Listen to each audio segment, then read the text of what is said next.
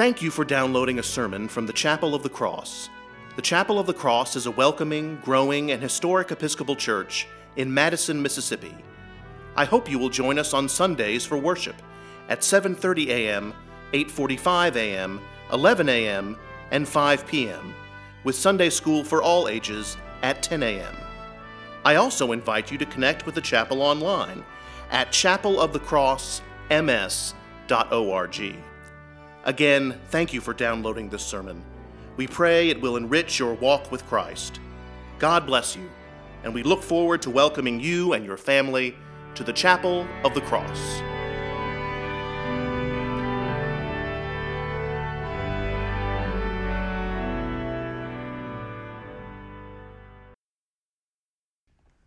The light shines in the darkness, and the darkness did not overcome it. I speak to you in the name of one God, Father, Son, and Holy Spirit. Amen. The light shines in the darkness, and the darkness did not overcome it. That sounds quite lovely. A tradition growing up in my household amongst my family, my two parents and my two other siblings, was always the Advent wreath. The Advent wreath was beautifully decorated by my mother and placed in the middle of our dinner table. And so during that season of Advent, before we would even sit down to the table, really before the food was even placed on the table, we would always do the Advent wreath together. And so that is a tradition, that is a practice that Sarah and I have incorporated and passed down to our own children and within our own family. And so, as with many things, when you have young children, it's a work in progress. We're explaining what the Advent wreath is, what purpose it fulfills, why you can't light all the candles at one time until that fourth Sunday in Advent. We're talking about what it means, why it's not a good idea to eat your corn while we're doing the Advent wreath, that it is a form of prayer. And so John Owen and Addie they were helping us out with the Advent wreath. One of them would help me light the candles while we were doing the Advent wreath, and then the other one would get the chance to help me blow them out when we were finished with our supper. And so I've done the Advent wreath for many years now, growing up in my own family and now passing it down to my kids. But it seems as if the first time this year I noticed something different. I noticed the light returning. I noticed the light shining in the darkness and the inability of the darkness to overcome it. As we light one more candle each week, that wreath fills up the whole room with light. Because what we do is we turn off all the lights in the kitchen beforehand, so it's almost completely dark. We always do the Advent wreath in almost complete darkness.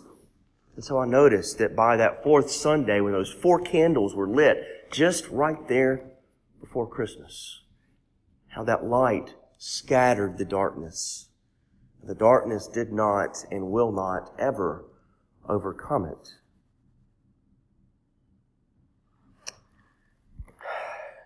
Today in our gospel lesson, we get John's prologue. That is what the first chapter of John is known as, John's prologue. And it is full of theology and Christology, the study of Christ. What I think it is I think it's John's telling of the birth of Jesus Christ. I think it is John's version of the birth of our Lord. But it's vastly different from what we hear in Luke's gospel, from what we heard this past Christmas Eve, last Monday in Luke's gospel. In Luke, you get the decree from Emperor Augustus. You get the journey of Joseph and Mary to Bethlehem to be counted in the census. You don't find any of that in John's prologue, in his version of Christ's birth.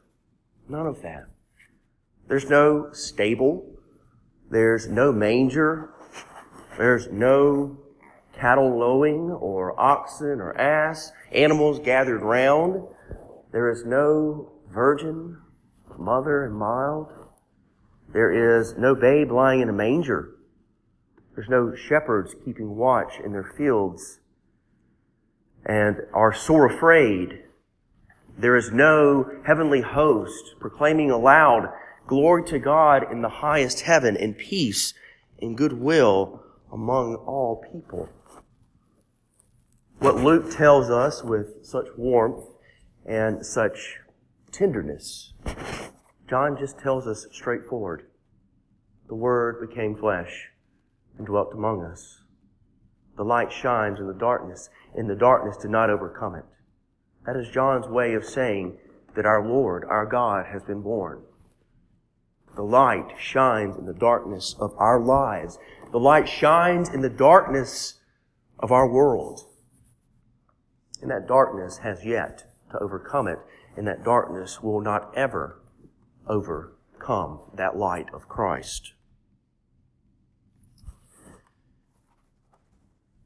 When Sarah and I were married 9 years ago, I say that with confidence, 9 years ago, we received a wedding present. And it is a nativity scene, a very beautiful nativity scene. And of course, we pull it out each year and I arrange it on a table.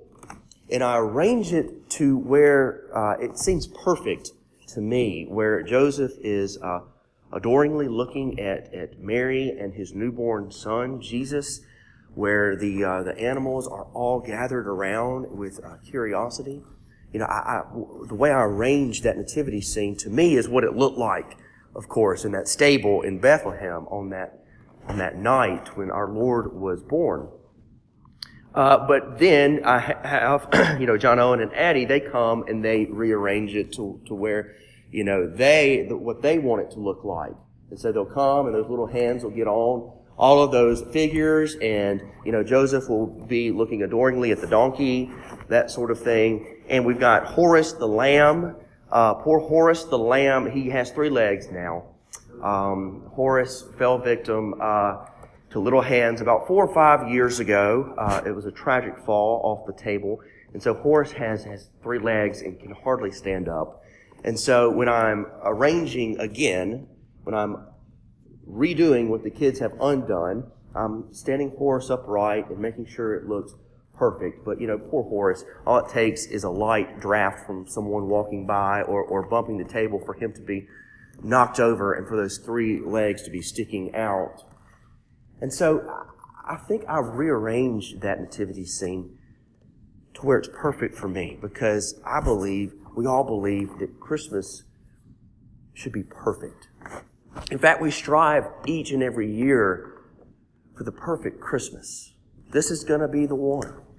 This is going to be the perfect Christmas. But I think it's always a futile attempt, because even that first Christmas, when Christ came, when that light shined in the darkness and the darkness did not overcome it, it was by far from perfect.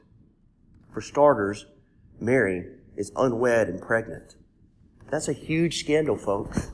Huge scandal, and it's punishable in the Levitical law by stoning to death. So there was fear. There was trouble. Not to mention that her son, her firstborn son, was born in a barn. Born in a barn amongst less than sterile conditions, in the most horrid of conditions, where animals live, where they eat, where they do all sorts of unsightly things, in a barn, because there was no room in the inn. And then if you keep going, in Matthew's Gospel, you have the flight to Egypt, and you have Herod and his attempt to kill the Christ child with the slaughter of the holy innocents. That first Christmas was by no means perfect, and we should stop trying to make Christmas perfect. Because what is perfect about it is that the light shines in the darkness, and the darkness did not overcome it. That is what makes Christmas Christmas. We could do anything we want to strive for that perfect Christmas. It already is perfect because Christ is here. Christ is living, breathing, dwelling among us. And to me, that's all you need for Christmas. It is a dark world out there. In the midst of this season, there is still pain. There is still untimely deaths. There is still depression. There's still cancer, illness. There is still oppression. There is still bloodshed and racism and bigotry and all those things that hold us back from experiencing the love of the Word made flesh. Our call as Christians, the work of this Christmas season, truly begins now. Now that the gifts have been opened, now that hopefully all the out-of-town guests are gone, the work of Christmas truly begins. And that work begins after this service. Because we all bear that light that shines in the darkness and that the darkness cannot overcome. Each of us has that within us, that Christ light. And that light is nothing less nor nothing more than the love of God. And it's a dark world out there. There's still all those things that I mentioned in this Christmas season. But our call, the true work of Christmas, begins now. Right after this service, as we are sent into the world, to be the light that shines in the darkness. Go from this place and scatter that darkness so that people may see the light and the love of Christ, the light and the love of God. Amen.